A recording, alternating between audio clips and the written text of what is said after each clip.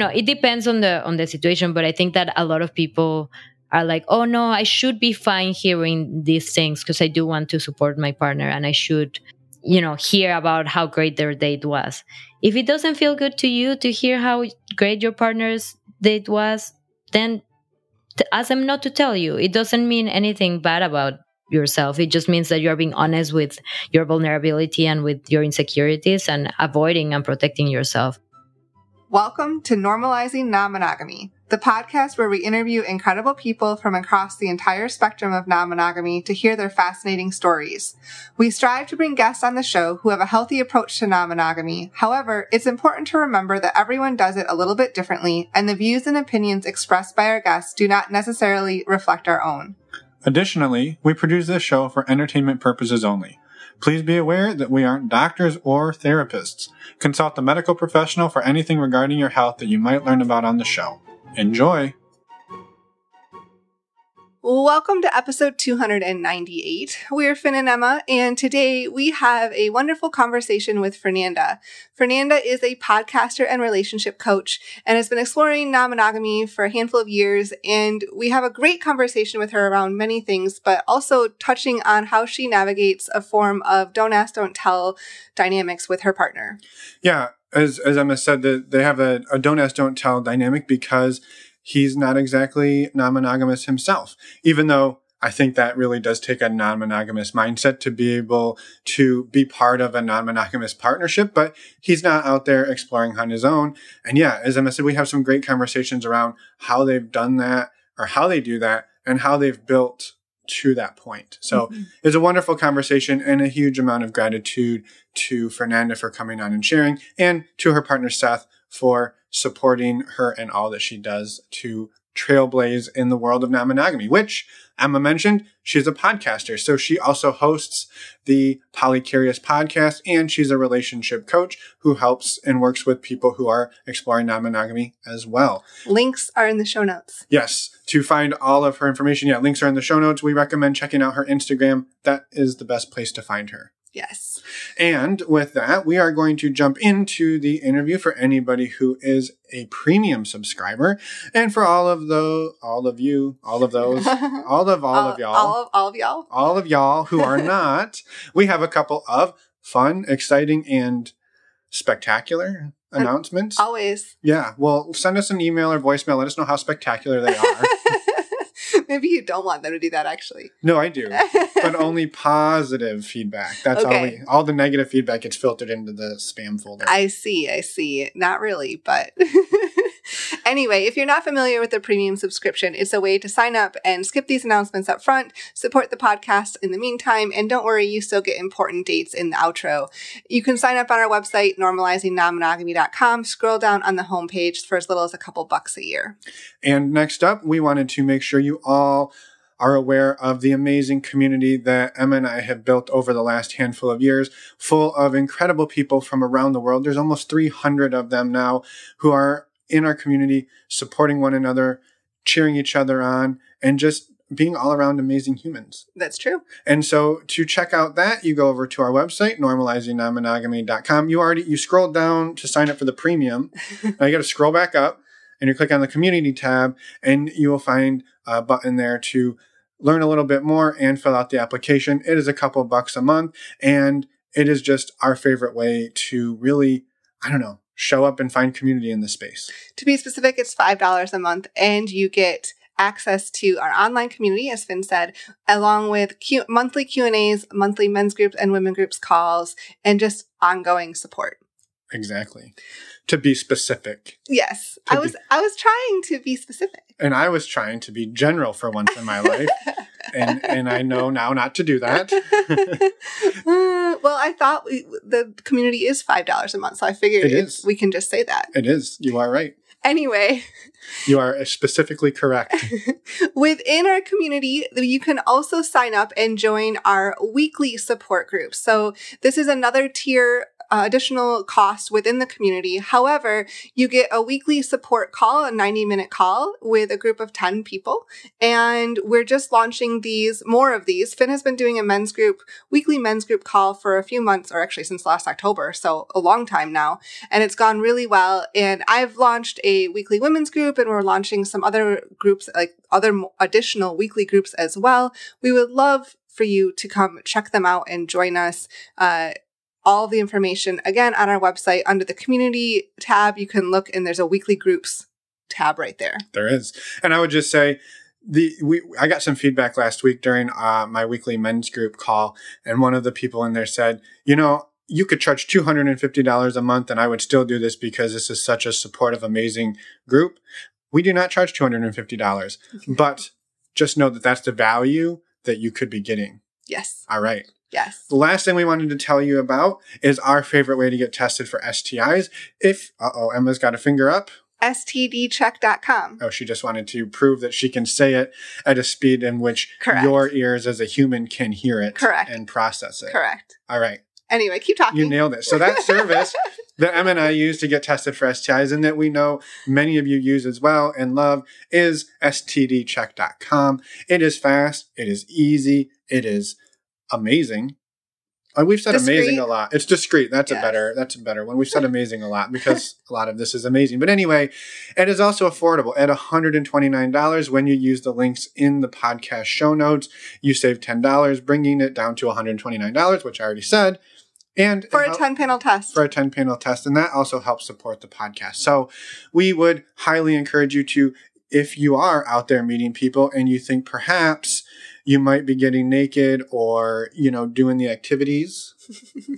All of the activities. All of the activities. Any activity that you might do that you would want to know somebody else's sexual health status, you should know yours. And then you can talk about it, and then you can have a great time. Yes. To find out more about that, head over to our website. Again, you're already there signing up for the community and the premium subscription, and you click on the resources tab and you will find links there as well, or in your podcast player. And with that, let's jump into, actually. One more thing. You're going to interrupt yourself now. I'm going to interrupt myself. A quick reminder to reach out to us. Send us a voicemail. Send us an email. We would love to hear from you. If you want to be a guest on the podcast or just have any feedback for us or have any questions, again, reach out to us. And now, with that, since I interrupted myself, let's go and talk to Fernanda. Let's go. Stole my line. We switched roles. Yeah. All right. Okay. Let's go for real. We're both switches. I'm not going to comment. Let's go for real. Welcome to the podcast, Fernanda. We're excited to talk to you today and dive in and hear more about your story. So thank you so much for being here. Thank you, guys. Excited as well. Back when I listened to your podcast years ago, I had no idea that I would end up starting my own podcast and now being on your podcast. So it feels, it feels great to be here. Yeah, it's exciting. We're excited to dig in and talk more about your show. And we were actually, before we hit record, we were talking about just all of the new shows that keep popping up and how exciting it is to have more visibility and people talking about it. So we're excited to hear about it. Yeah. We'd love for you to just start by introducing yourself and at whatever level you're comfortable with, and including your podcast as well. Sure. So, as you guys said, I'm Fernanda, Fer for short. I'm a podcaster and a relationship coach. I, outside of Polycurious, which is the non-monogamy podcast, I also work in podcasting as a producer. I'm originally from Mexico. I'm based in Brooklyn, New York right now. And I guess relevant to this podcast, I'm in an open relationship where, interestingly, my partner is not open at this moment in time, but I'm sure we'll get to talk about that. Yes. Yeah, that's amazing. And so maybe just take us back in time to when did non-monogamy or exploring open relationships or even alternative relationship styles, when did that come into sort of your life and your world? I think as soon as I arrived to New York, I was lucky enough that I met someone at the airport, actually. He wasn't open himself, but he was connected to the Burning Man community, and we shared a cab.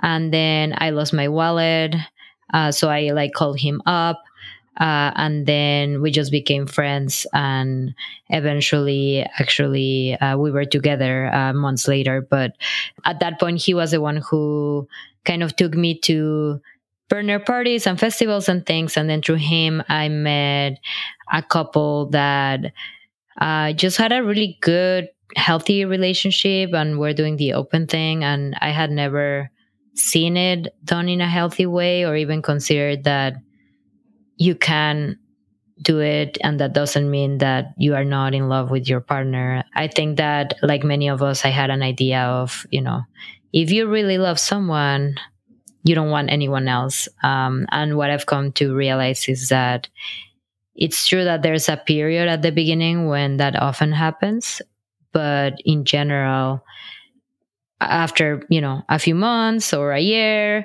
it's normal to want, for a lot of people, not for everyone, but to want new experiences and want to meet new people. And for me, I think that aspect of having the opportunity to have new connections is one of the things that I'm most excited about when it comes to non-monogamy.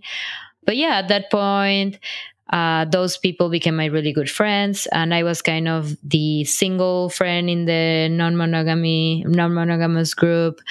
And I went to my first play party through them, and all of this. But I was mostly non-monogamous, and I was mostly monogamous. But I guess, at that point, I was solo poly, because I was interested in non-monogamy, hanging out with people who were non-monogamous, but I didn't have any stable partners. Then that person that I met at the airport and I started seeing each other more seriously, and he wasn't really okay with me being open. So, eventually we ended up breaking up the relationship because of that. And then I just kind of went wild and experimented and explored a lot. And it wasn't until that was, I arrived to New York 2016. And it wasn't until almost 5 years ago that I encountered someone. I met my partner at Burning Man, and that I was like, okay, you know what? I don't just want to be friends with benefits with you, which is kind of what I was doing with most of the people that I was seeing. I actually want to have a relationship with you because you're so great. And that's the partner that, I'm with to this day. And yeah, he was from the beginning very open about it, even though he was like, I have no interest in this, but I want to make this work for you. So we kind of started figuring out how that might look like, and started like really, really with small but incremental steps, and to the point where I have a lot more freedom than at the beginning. Yeah, I love that. So you said that when you landed in Brooklyn, you met somebody basically at the airport who was sort of talking about non-monogamy, but when you sort of jumped in with them, it sounds like they weren't actually okay with you being non-monogamous. They were sort of doing it for them, but not for you. Did I catch that right? He wasn't doing it. He was just in the burner community. So through him, I met people who were doing it. Got it. But yeah, he's always been more monogamous. Makes sense. And was that your first exposure then to different relationship styles? Yeah, I knew of the concept, but it was the first time that I saw it in practice. Yeah. I love that. And so it sounds like in the last few years, you and your current partner have sort of, even though you had experience and you had been in the community, this is really your first go at crafting an open relationship collaboratively with a partner. Yeah, definitely. I had experience kind of doing my own thing, but this is the first time that I'm doing it more seriously with someone. Yeah. Mm-hmm. Yeah. Mm-hmm. Yeah, it's amazing. I think it's fun for me, and I think because we have our own journey where we all start in one place, and we go through different steps. And it sounds like yours was a bit of some self-exploration, being part of a non-monogamous group of friends, but sort of doing it on your own, maybe going to play parties and exploring in that way before sort of coming into a partnership where you're then crafting it in that way. And it's sort of two very different but similar paths. And I'm curious what maybe that transition was like from I'm doing this on my own, sort of a solo poly, to now I have to do this and co-create with somebody else. Yeah, honestly, it wasn't easy. I mean, I was very impressed by Seth is my partner, Seth's communication skills and openness to it. And I was just feeling like very grateful that he was open to me exploring, even though he didn't want to explore. And I was also, falling in love with him and very much like enjoying my relationship with him. But we were also long distance at the time. And, when he literally asked me if I wanted to be his girlfriend, I was like, oh yeah, sure. Because, I love him already and everything was going great. And then afterwards I was like, wait, does this mean that I cannot have sex anymore with like my friends back in New York? And he was like, yeah, that's exactly what that means. I'm like, oh, okay. Well, okay, fine. I'm going to commit to you for now. And I know that you are open to opening up. But then it was like, we were long distance and I wanted those sexual connections that I already had with my friends. And then we decided that our first step into opening to the degree that I wanted would be for me to go to play parties. Seth was okay with me doing that because it felt less personal. So it was like, okay, you can go to play parties once a month. But the thing is that I'm not really like, I don't love play parties. I'm not non-monogamous for that reason. I'm not open to go to play parties or for, definitely the sexual aspect is big for me, but it's a lot more about the individual connections with people. Yeah. And so I would find myself kind of going to these play parties being like, okay, this is my one and only chance to have sex. And that's not the best attitude. And then I would I wouldn't always have sex, but then I would sometimes maybe do things that I didn't necessarily want because I was like, oh, this is my one and only chance. Or I would just not have the best time and then feel disappointed because I was like, oh, well, that was my chance and I didn't do much. So, I had like one particular experience. It wasn't anything like terrible, but like one experience where I was like, I should have not been in the situation that I was. And then I talked to Seth and I was like, hey babe, like I wouldn't go into details because a rule that we've always had and to this day is a don't ask, don't tell dynamic, which can be controversial for some people, but I'm a believer that it can totally work and that it sometimes is better and people just push themselves to know because they feel like they should be able to handle it when it's okay if you don't want to hear certain things. But I didn't give him any details of what happened, but I was like, listen, I'm not feeling like this is what I want. Can I instead go back to what I was doing, which was just having sex with my friends, or like, I mean, not with everyone, but I had like maybe one or two people that I was seeing before. And he agreed to that because like I was like, listen, like I already experienced them and I didn't like pick them as my boyfriends. So it felt safe for him because it was like, okay, well, she already had a friendship with them and is not as threatening as someone new, right? So then we transitioned into that. But I didn't have many opportunities to do that before he moved to New York from San Francisco. And then kind of the pandemic started soon after that. So we were mostly monogamous with the exception of like a couple of parties here and there and a couple of like meetups with my friends here and there until, we were like that for 2.5 years. And it was only after things started opening up that we started to actually that I started to actually date people and it started more with like still to this day I go to festivals on my own. Seth is almost 10 years older than me, so we're in different and has a different personality. We're in different stages of life, so I would go to festivals, and then he'd be like, okay, you can do whatever you want. And that's how it started. And then eventually he became more comfortable with me dating. But then it was like, okay, you can date, but only once a month. And then it became, okay, only once every couple of weeks. So it was very gradual, but it was definitely a little bumpy at the beginning, because I was like, oh, it's been so long, and all I want is to be able to like go on a date, not in a sexual way necessarily, yes, have sex, but like I want to be able to just go have dinner and like have sex. And it was like, no, you can do it, but like only play parties, only festivals, only people that you've met with before, and only sexually, and all of these restrictions that I was like, oh, like, can we just get there already, But I'm so glad we did it that way. And that's what I also share in the podcast, because if we had rushed, Seth would have probably gotten hurt. And it's not like it was easy for him. Like I think that now he doesn't, he's told me now he doesn't really experience jealousy, but back then, like, he had to put himself through difficult moments while I was out, even if it was at a play party. But if we had gone too fast, it wouldn't have felt good for him. He would have been hurt. And then at the end, it would have like made things more difficult down the line. So I'm so glad we actually took our time to arrive to the place where we're at today.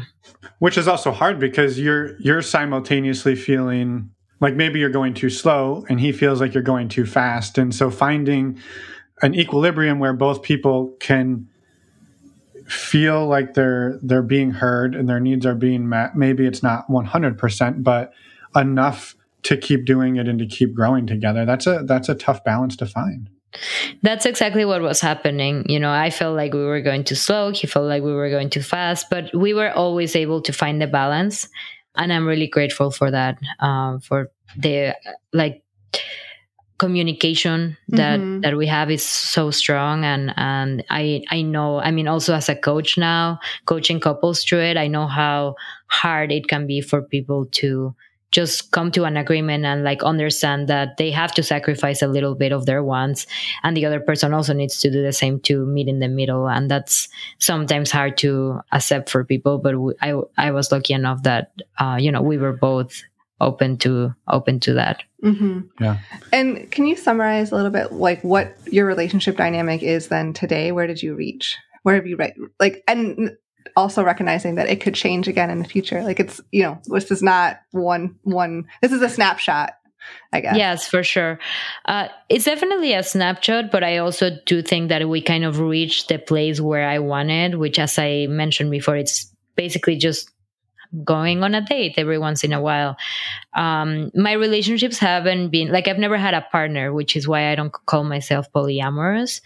I've dated a handful of people in the past 2-3 years, and most relationships have kind of fizzled out after maybe 3 months, 4 months, like a few months. I don't think any of them have lasted more like even just half a year. And even then I would see them like once every couple of weeks, or, not very, very often. I did have one relationship that was starting to get a little bit more serious, which was like the most recent one, which happened like last year. And with him, I was kind of seeing him like once a week, maybe twice a week, but it didn't last long. Because things like didn't end really well with him. And then that actually kind of put things into perspective for me, because he just, he is also new in the person I was seeing is also new in this world. He's not even really in this world as much. And, he has his issues to deal with. And, I don't necessarily blame him, but he wasn't very considerate of my feelings. Then he started seeing someone, and then someone else, which I was like happy for him. But the way that he handled the situation made me really uncomfortable. Yeah, and I've had this experience before, like dating single guys, and then the moment they find someone else, it's not like I mind that they found someone else. I'm often like happy for them, even if I'm a little disappointed that maybe we cannot hang out as much anymore. But the way they handle it is like they stop treating me even as a friend, or as as someone that they care for, even if they don't care for sexually anymore or romantically anymore. And after that last experience that I had, and it hasn't been with everyone, I've had other partners who I'm still, or not partners, but people I've dated that I'm still friends with, and that have been great. But after that experience, I was like, wow, I spent so much like time and energy into this person. And I even got to a point which hadn't really happened in my relationship, where I said was like, okay, you are like putting too much energy on him, and I need you to kind of prioritize our relationship more. So we even had that conversation, which hadn't happened before. And then I did all of that for then someone who didn't really value me as a person, right? So I think that experience really like put things into perspective for me and made me realize that I want to be more careful with who I date and how much time and energy I'm putting into that, because I already have a partner that fulfills so many parts of myself. And I like having someone else also, because the type of sex that I like to have sometimes is different from my partner's. My partner and I have a great relationship, but our sex is like more vanilla, right? So I do like to explore that aspect sexually. I do like to be with people who are maybe a little bit more adventurous, not only sexually, but in other aspects. So, like my partner likes to sing, he's more of an introvert. So like I often gravitate to people who are like more of an extrovert and like that can go out with me to a party or things like that. I mean, my partner also comes out, but it's, it does fulfill that side of myself. But then, is that worth it? Like just to have like fun sex and take someone to a party every once in a while? Is it worth the hurt and the communication and all of the process? So after that experience, I've had small experiences here and there. Interestingly, that person that I met at the airport, when I arrived in New York, basically my ex, because we were together for like 6 months, like 6 years ago. Him and I reconnected for a little bit. But that was someone that felt safe, that I already knew. And then I had like a couple of other experiences, like kind of randomly, but I'm not dating actively at the moment. Like right now, I'm not seeing anyone. And it has been like that for like about half a year or something, because that's not where I want to be putting my energies right now. Yeah, we only have so much bandwidth and energy, and we have to decide where to put it and what to do with it. Yeah. One thing I'd love to talk a little bit about, Fernanda, is the way you're sort of describing relationships, and I guess using that in the broadest term, right? Even somebody who's just a friend, right? That's a relationship or a friendship. And so it's what I think is really interesting about it is it sounds like you have a lot of, you said like friends or friends with benefits or maybe sex friends, and you said like, well, I don't really like go to a party just for sex, but that maybe it's, and I'm sort of taking a guess here, that it's, you like the experience of go on a date, be able to connect, learn a little bit about this person, feel like there's something, maybe have sex, maybe not. But if you do, maybe you see that person every other week or every couple of weeks or maybe even weekly. But that to you is not necessarily a partner in the same sense that Seth is. And yet there's still, and it seems almost like you've approached it differently than a lot of the other people who you found, where they find somebody else and then they kind of cast you aside, whereas maybe you find somebody else and you still treat them as if they were your friend, because you don't have those things as mutually exclusive, right? You're not, if I'm not having sex with you in this moment, you're no longer a friend. You can kind of be in both worlds at the same time. And I don't know if the exact question in there is just maybe talking a little bit about what friends with benefits or what the whole sort of vibe you kind of look for is, because I think it's common, but it's also a really hard thing to like put a label on, and it's almost more of a conversation. Yeah, definitely. Yeah, I think that for me, I mean, I must say that if I'm dating someone, I definitely do want to have sex with them, but if I'm dating someone, I also like them and appreciate them as people, right? Mm-hmm. And I think that for me, it's easy to kind of not see them, not objectify them as like a sexual Mm-hmm. being, um, because of the way I view relationships.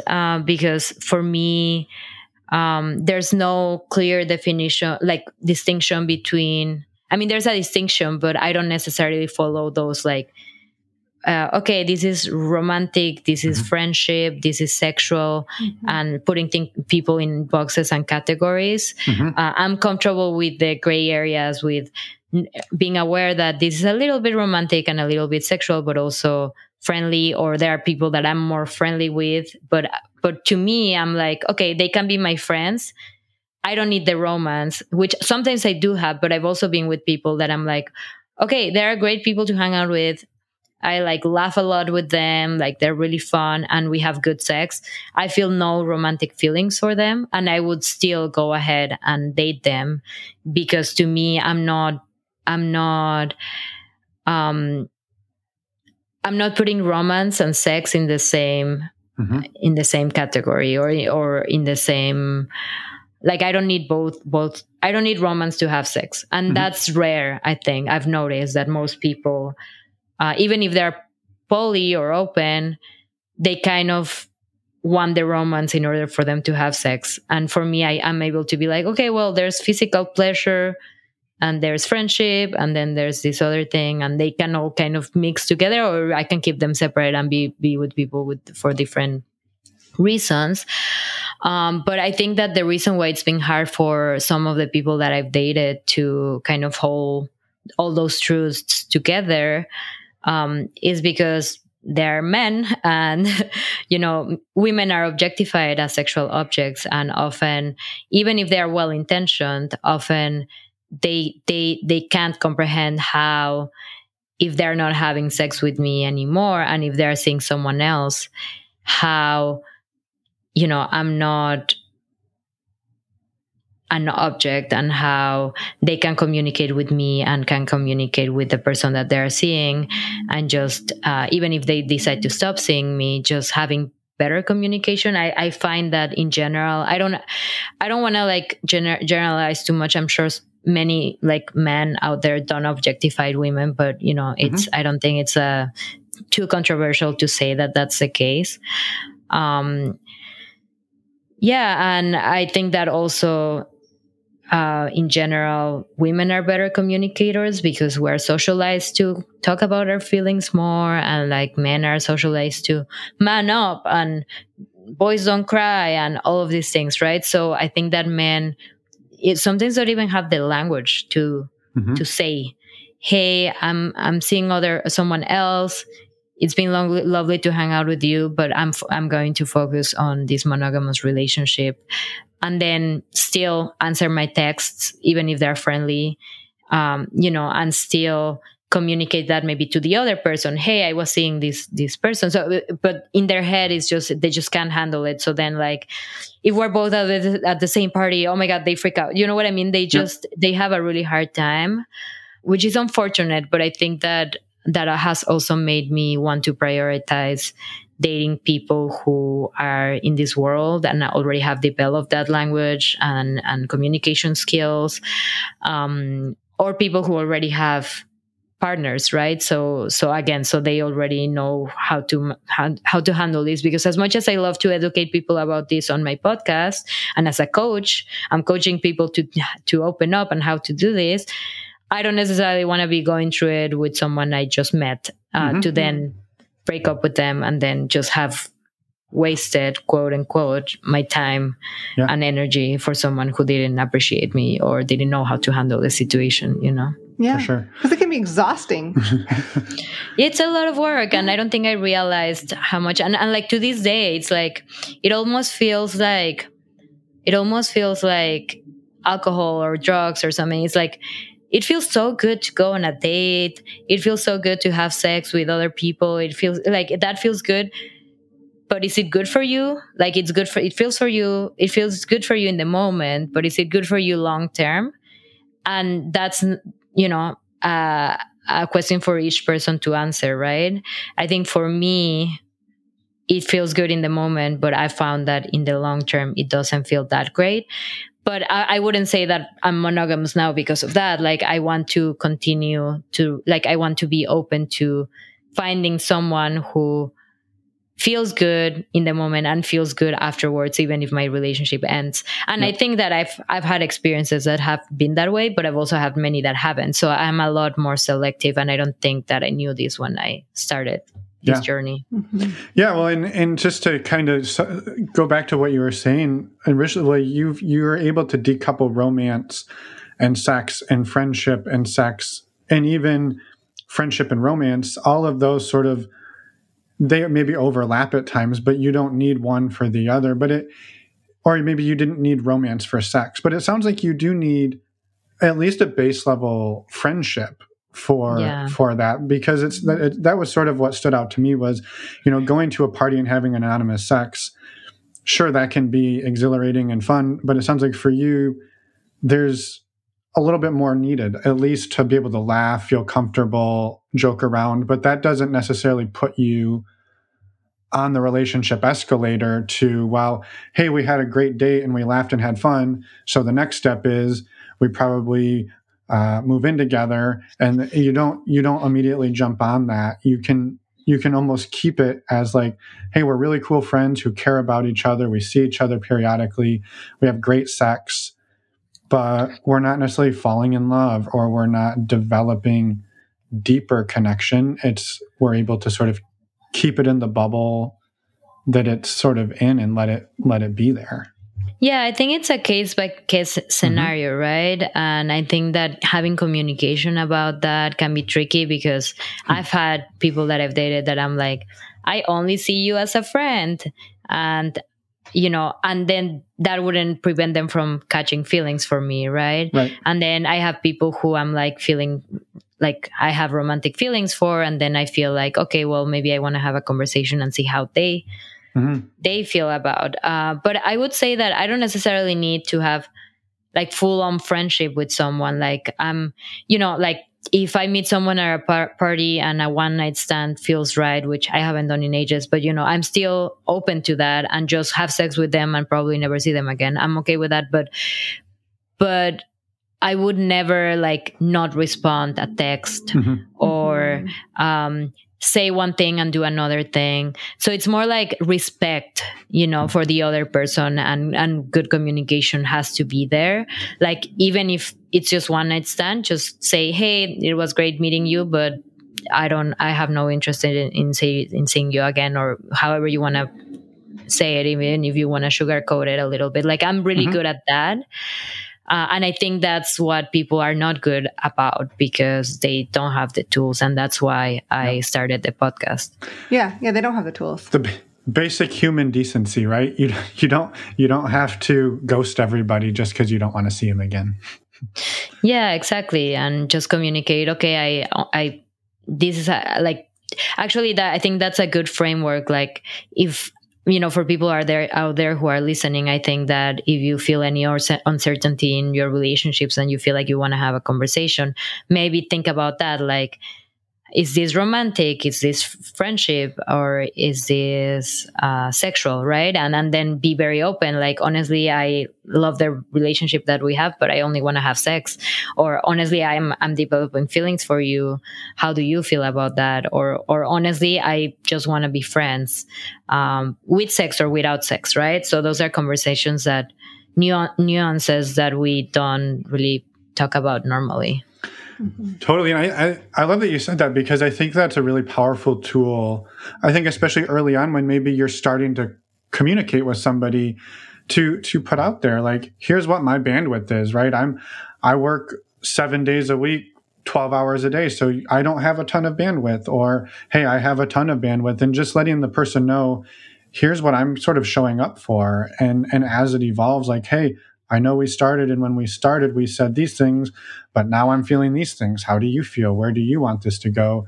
And I think so much of what we get taught is, well, that's the exciting part, is I don't know what it is, and we're just going to like let it develop and see. But I think in a world and I don't know that I would even say this is a monogamous versus a non-monogamous thing, but I think in non-monogamy, having those explicit conversations is really helpful to sort of know what you're doing and know how you're doing. It's setting the expectations. Yeah.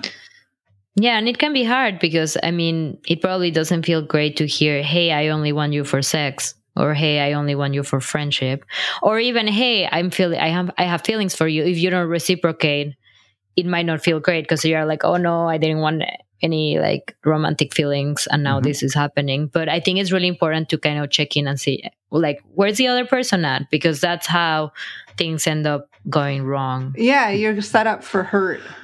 Well, I without would doing that. Yeah, I mean, I would offer that, like, maybe that conversation doesn't feel great, but what's the alternative is you're developing feelings and maybe I'm not, and we're going down two very different paths, but we don't know it.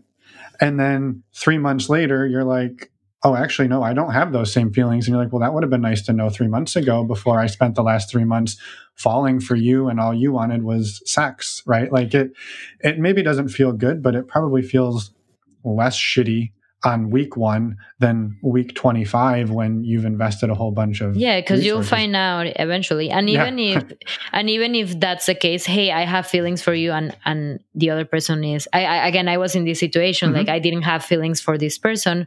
I only saw him as a friend, and I enjoyed our sexual connection, and that's a conversation we had. So we didn't like break things off because of that, but he knew that. So then he could also like set his boundaries, and I still don't think that was ideal. Actually, the reason why we broke up is because I was like, I knew about his feelings for me, but it started to become a little overwhelming. I started to feel a little responsible for him, so that's why we broke things off. But we were able to like maintain it for a while, and it was good. And if maybe he had been like, okay, well, she doesn't want this, maybe and put some like a little bit more like of a barrier between us, or like with his romantic feelings, it could have worked. So it doesn't, even if you're not on the same page, it doesn't mean that you have to break up, but at least you know like where the other person stands and like how to adjust. Yep. So totally. Just so you are protecting yourself, you know. Totally. Yeah, I love that point. Yeah, you don't, just because there's an imbalance in maybe interest or feelings, that you don't have to just say, well, we want different things, we have to go separate ways. Because yeah, like you said, he could have been like, hey, I'm totally cool swimming in that pool with you, I don't need to go and get these other things with you. Like, yeah, you don't. It's part of being able to create your own path as you do this, but it's tough and to do. That's kind of the conversation. It was like, okay, I know I do have feelings, and you don't, but you know, I'm down to have sex and be friends. And even if I do have these feelings, although I must say there's a caveat there, which is, and this is something that took me a while to learn. You cannot always trust what people tell you, because they might tell you, no, totally fine. You know, like this has happened to me a couple of times. Like, no, totally fine. You don't want anything serious, no problem. And then down the line, you do something and then they get hurt because they were attached to you in a way that you never consented, but they told you that they weren't, right? So, you know, you of course want to trust the person that you're seeing, but you also shouldn't ignore the red flags. Again, the person this example, I ended up breaking up with him not because he said, oh, I can't handle these feelings, but just because I noticed, okay, no, even though he understands it here and understands that romance is not in the cards for us, he still hopes that it will happen, maybe even unconsciously. And therefore, even if he's not telling me we need to break this off, I'm going to go ahead and do it, right? So sometimes you also need to like read people and see where they're at. Totally. Yeah. Yeah. One of the things you brought up earlier was around the controversy of the don't ask, don't tell. And I would love to revisit that, because we have this come up periodically on the show, and I think it's always a great conversation to have, because everybody does a little different. And I understand where the controversy comes from, but I also understand how it can work. And I'd love to hear a little more about how the two of you have navigated that. And it sounds like it's been an evolving sort of thing. It hasn't been a static, like, this is how we do it and that's how we always do it.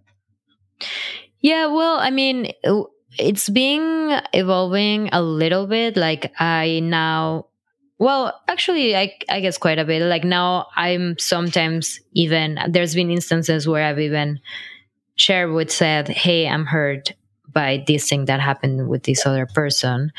Um, but it's always like a little tricky because I know that his preference is not to hear. So at the beginning it was pretty hard because I felt like I felt guilty. I felt like I was doing something wrong because he asked not to know. So then if I had feelings for other people, I was like, oh, I shouldn't be having these feelings and I cannot tell him. So I must be doing something wrong. I felt like I was hiding. And then I eventually realized that, well, first of all, that those feelings most likely are fleeting, like new relationship energy we've all heard about. So maybe don't put so much importance on those feelings. They probably will go away. And then second of all, if you are in an done as don't tell dynamic, it's okay for you not to share that you have those feelings, you know. And sometimes the person that you're in that dynamic says like, I don't want you to be romantic with someone, and that's when it gets complicated, right? Because how can you control that, right? Like if someone tells you, oh, you can only have sex but no romance, and then you start feeling that, like that's not something that you can control. Which is why I always say to people, like, you can say, I don't want you to have a partner, or I don't want you to see this person this many times a week, or I don't want you to go visit their families, or whatever the boundary is. But you can't say, I don't allow you to fall in love with someone else, but you can have sex, because you can't control that, right?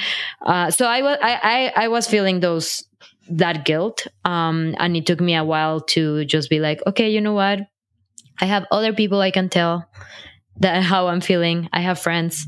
So, you know, and I'm not doing anything wrong because this is our agreement. But for a long time, I felt really guilty about that. I think that it took me like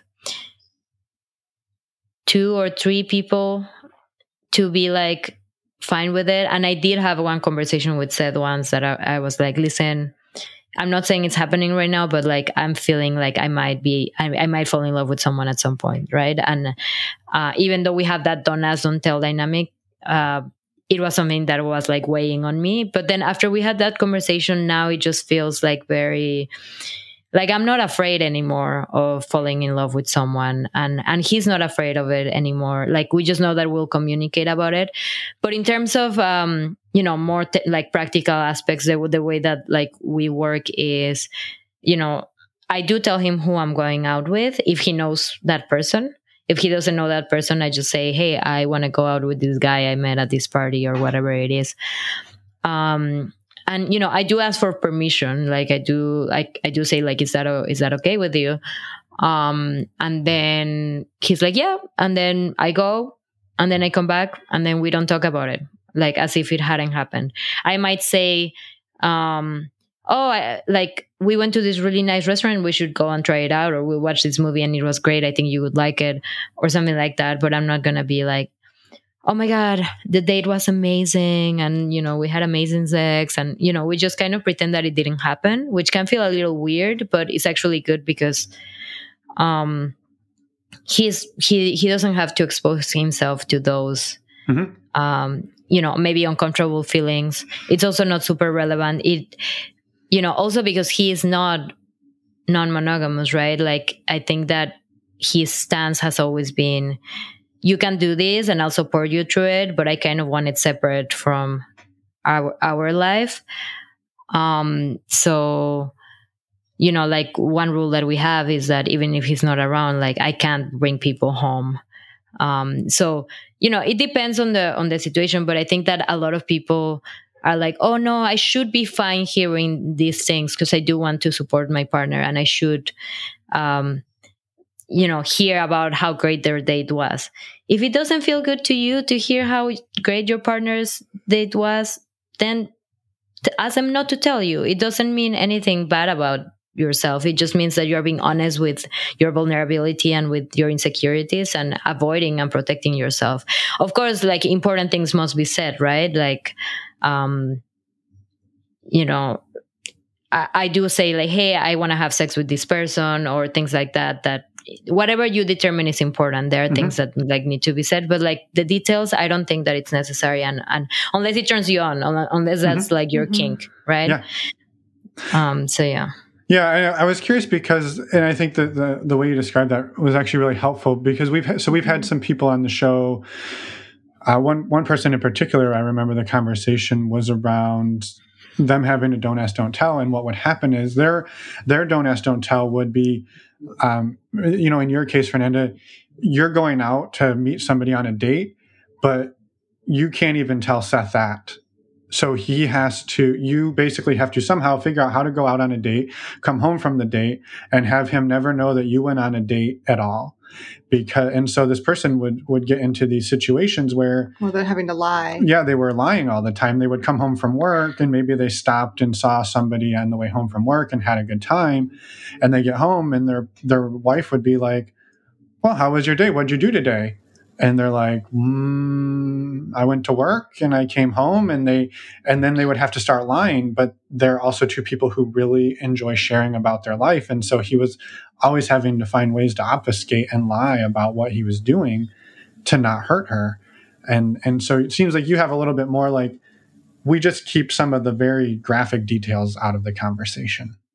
Yeah, or even the basic details. Even like I sometimes don't tell him like what the name is, only if it starts becoming serious, or even what we did. Yep. You know, like where we went, or it's just as if if it never happened. But I do tell him if I'm going on a date, I wouldn't just like go on a date and expect that he would never find out. Yeah, I can imagine that would be so difficult and just would cause for. Would set you up to lie to your partner, right? Yeah, very much so. Which is a challenge. Yeah, for sure. I'm curious, what has your experience been with telling people about your relationship style, and who have you shared that with? Of course, some friends, since you have that support network, but I was just curious what your experience was. Yeah, I was very hesitant before starting the podcast. I still, went ahead and did it, and I'm pretty open about my experience in the podcast. But I don't know. I it's honestly because I'm in a position of privilege. I'm in Brooklyn, like the hotspot for probably Brooklyn and San Francisco are probably the hotspots of non-monogamy, I'm assuming. In the burner community, very open-minded. So I have not really received judgment, at least like to my face, right? And there's people I've shared this with, especially because Seth is monogamous, but more like people within my family that just don't understand it. I haven't shared it with my dad, but I shared it with my mom, my sister, my cousin, mostly people from my mom's side of the family, which I'm closer with. And they're just like, really like they I mean, I think that like I would like to think that now they understand, but they're like, whenever I'm like, oh, I met this new person, I'm like having feelings, whatever, they're like, but like, are you sure this is like okay with Seth? And like, make sure that this doesn't like interfere with your relationship, and are you sure he's not doing it just because he doesn't want to lose you and that's what you want, but he actually doesn't want it. So I've gotten that, but I think that like it's not necessarily judgment per se. It's just lack of knowledge about how these things work and lack of experience. So I understand it and I explain it. But yeah, I'm not open about it in my like 9-to-5 job. But I just wouldn't want them to listen to the podcast and kind of hear like details about my sexual life, because, I want to be professional. But even then, I don't know how much they would judge. I think that like mostly people in my circle, are open about it, like are interested and welcoming, and I'm very lucky for that. Also, my family is not religious, or or just conservative in general. So I've always grown up with a lot of freedom, and I think that has allowed me to be very open about my experience. Mm-hmm. Yeah. Thank you for sharing that. And I think at the end of the day, like, we can share as much as we want to share, and we're still entitled to some privacy too. Like, we don't have to share. We don't need everyone to listen to talk about our sex life or hear about our sex life unless we want to. And there's nothing wrong with that either. But it's all at your level of discretion and what you want. Yeah. Talking about sharing, I'm curious about you guys. It's been a while since I listened to the podcast, so I'm not really sure like what your dynamic is like. So I'm just curious. Yeah. The 1 minute high level version is we're polyamorous at this point, and we both have one other long-term partner that has sort of started as a closed poly quad, and part of that was the pandemic was happening, so there wasn't a whole lot of interest in that, and you kind of touched on it early on, where that new relationship energy can sort of be all consuming, and it's sometimes is good for us. It was a good opportunity to sort of focus on that, figure out what that was going to be and how to navigate that. Polyamory was new for us at that point, even though we'd been open. So for us, it was sort of getting away some of the noise so we could really focus on what we were doing. And then since then, we've sort of been figuring that out, what that looks like moving forward, and how to do that as we've adjusted and figured things out. So that's sort of where it is today, in a very, very quick nutshell version of it. Yeah, that's great. And how long have you each been with your respective partners? About 2.5 years. Wow. Yeah, it's interesting because, that's why the podcast is called Polycurious. Mm-hmm. I've always been curious about that. And I'm not saying it won't happen to me. Like maybe I'll find someone at some point, right? But yeah, I can imagine that the transition from like being open to like actually getting serious, it's so different from like being polyamorous is actually so different from being open. It's kind of almost as different as being monogamous and being single, Yeah, and what that looks like, or what even those words mean to people, are so different. And that's one of the things that we've learned is, if you tell somebody you're polyamorous or even open, you ask 100 people, you probably get 100 different answers of what that means to them, and it is tricky. And I think that's, for us, what we found is, as we meet people, having the conversation that, we actually just talked about that conversation of, hey, you're in an open relationship. What does that even mean to you? What kind of bandwidth do you have? What are you looking for? And just being really clear about those things up front, I've found particularly useful for myself. Yeah, definitely. I think it's great that we're kind of showing people how to have these conversations. Yeah, definitely. Yeah. It takes practice. Oh, sorry, I didn't mean to talk. Go for it. I would love to talk a bit more about your podcast, but I had another question before that, if you're open to it, and that was really around relationship rules, agreements, boundaries, all of the sort of the different ways we create structure. And because I think there were some pieces that you talked about in there around, right, if one of your partner says, like, I don't want you going to meet somebody else's family, or I only want you to be out 2 nights a week. How have you been able to negotiate those agreements so they feel good for you and for your partner?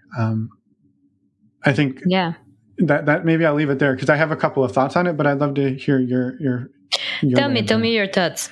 Well, I think the high level thought is that's a great thing that you want, but that doesn't mean that's what I have to do, right? So they might say, well, I'm only okay with you meeting somebody twice a week, and it has to be whatever in this neighborhood. And you're like, okay, well, I'm I don't really agree to those terms. Those are not things that feel good to me.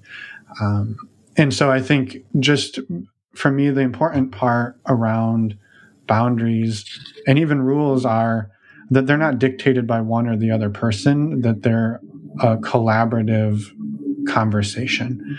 But I'm curious how that works for you and how you've been able to navigate that. Yeah, again, I think that I've been lucky that my partner, like, we don't really fight much. Like, we're kind of are good at coming to an agreement. So even the times when in the past when I was like, oh, but I wish I could just go on a date. Like, why is this so complicated? I was still agreeing to not do that because I understood. I was never like, no, I don't agree with that rule. I was like, okay, I get it. I agree with that rule. I just wish it was sooner. Like, I got a little impatient. I think today we don't have many rules. It's always like a conversation.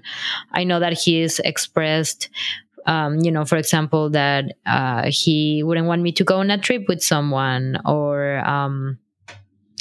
that, like, we used to have, once every month you can go on a date, or once every two weeks, and now we don't really even do that. Like, it's more like, okay, how are we feeling? Do we feel like we've had enough, you and I? And then sometimes I don't go on dates for months, and then 1 week I go on two days, or within the span of 2 weeks I go on for 4 or 5 dates, whatever it is, and he's okay with that. We don't have any rules like that anymore.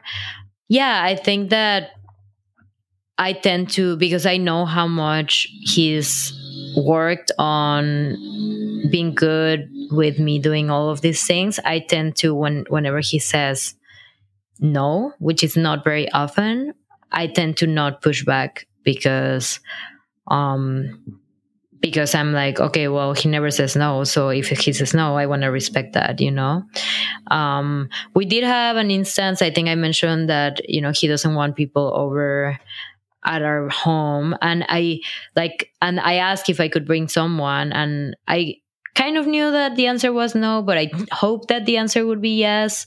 And then he said no, and in the moment I was like wanting to push back and wanting to be like, but why? I mean, like, you're not gonna be here, like, now we're gonna have to go and get a hotel, like, this is ridiculous. Like he could just come, I can wash the sheets, it doesn't matter.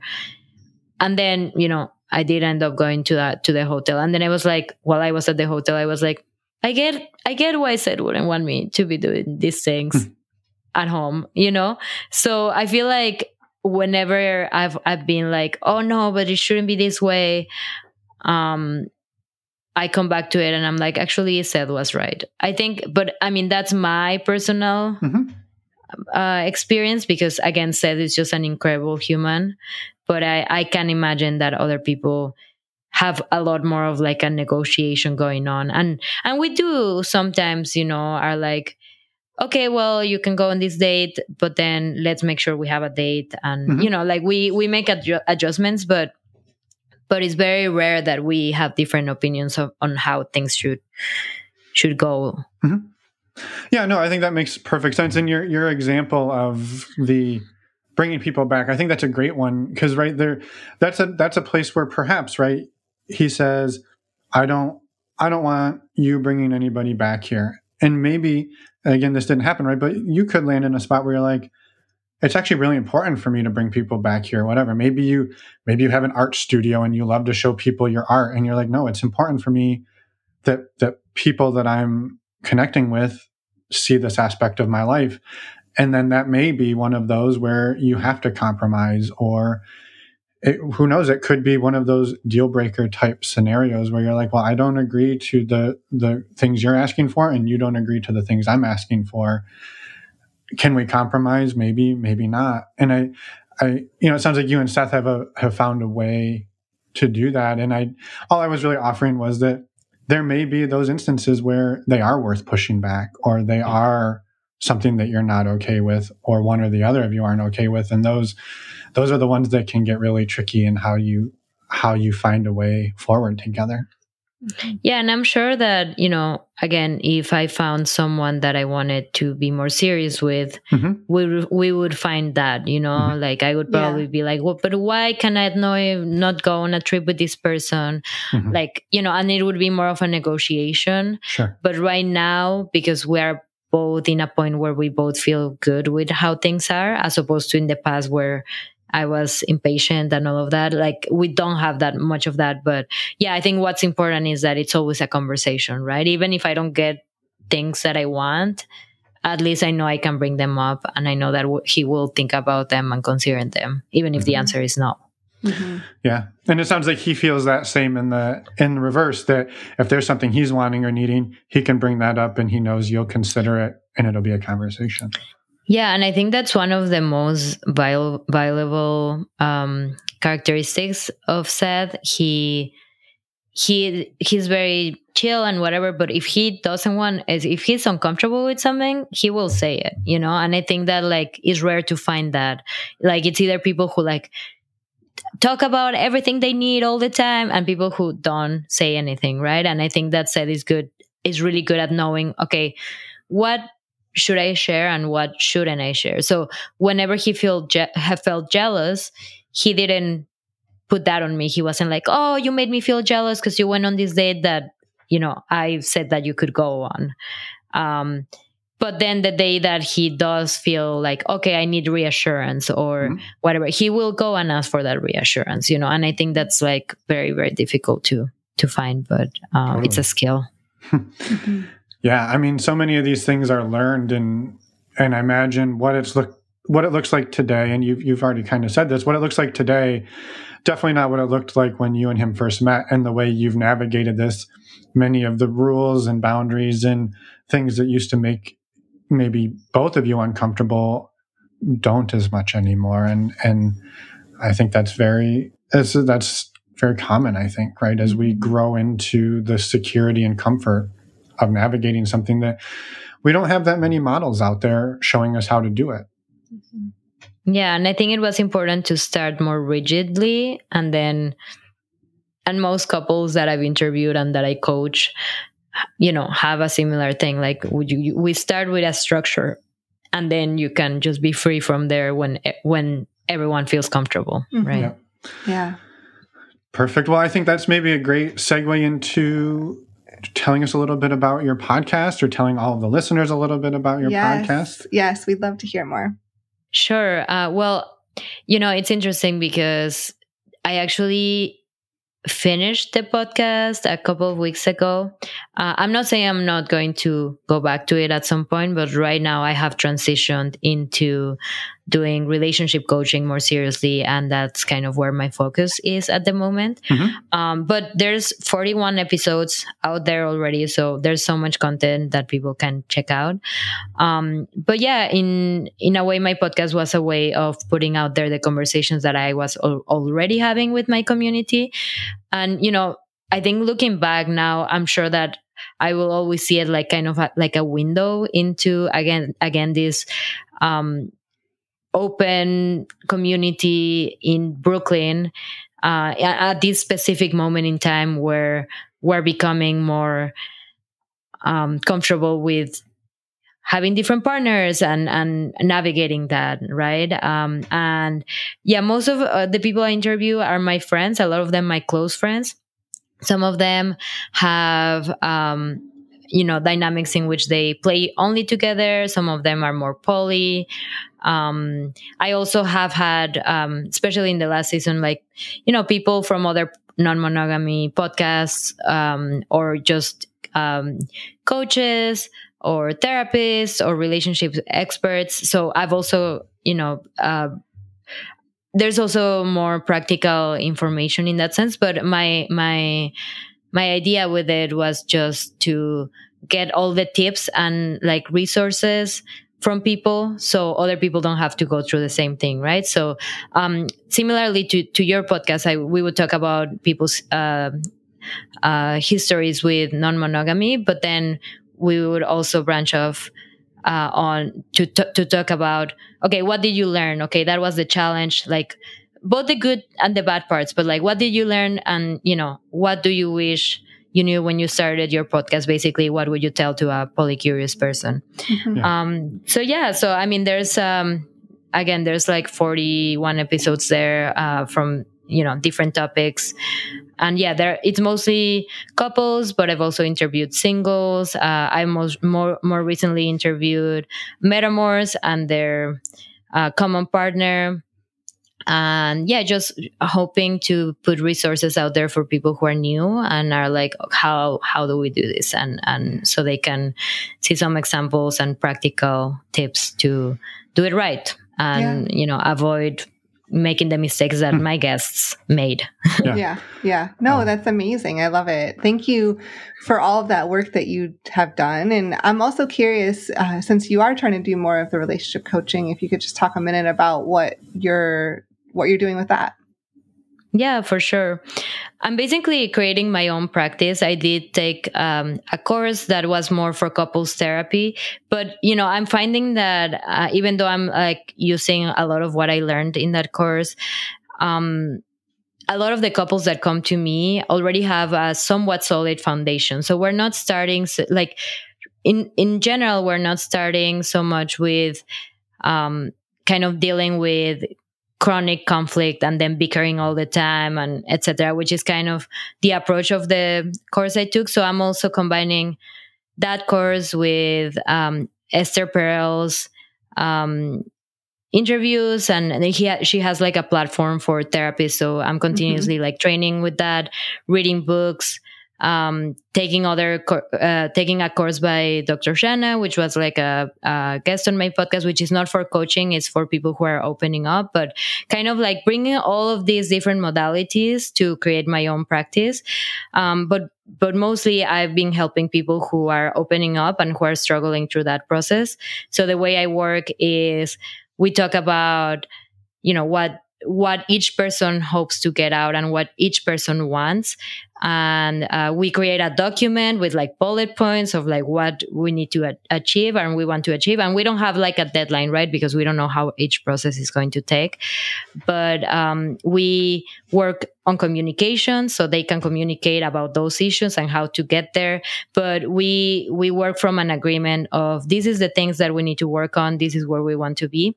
And I think a lot of my work has also been to like just helping people understand that even if they're in different places and they want different things from non-monogamy, that is okay and we can make that work. Because even if both people want to be non-monogamous, it's normally different ideas of what they want. And I think a lot of couples feel pressure like, oh no, it needs to be the same. And when they find that it's not the same, they kind of freak out.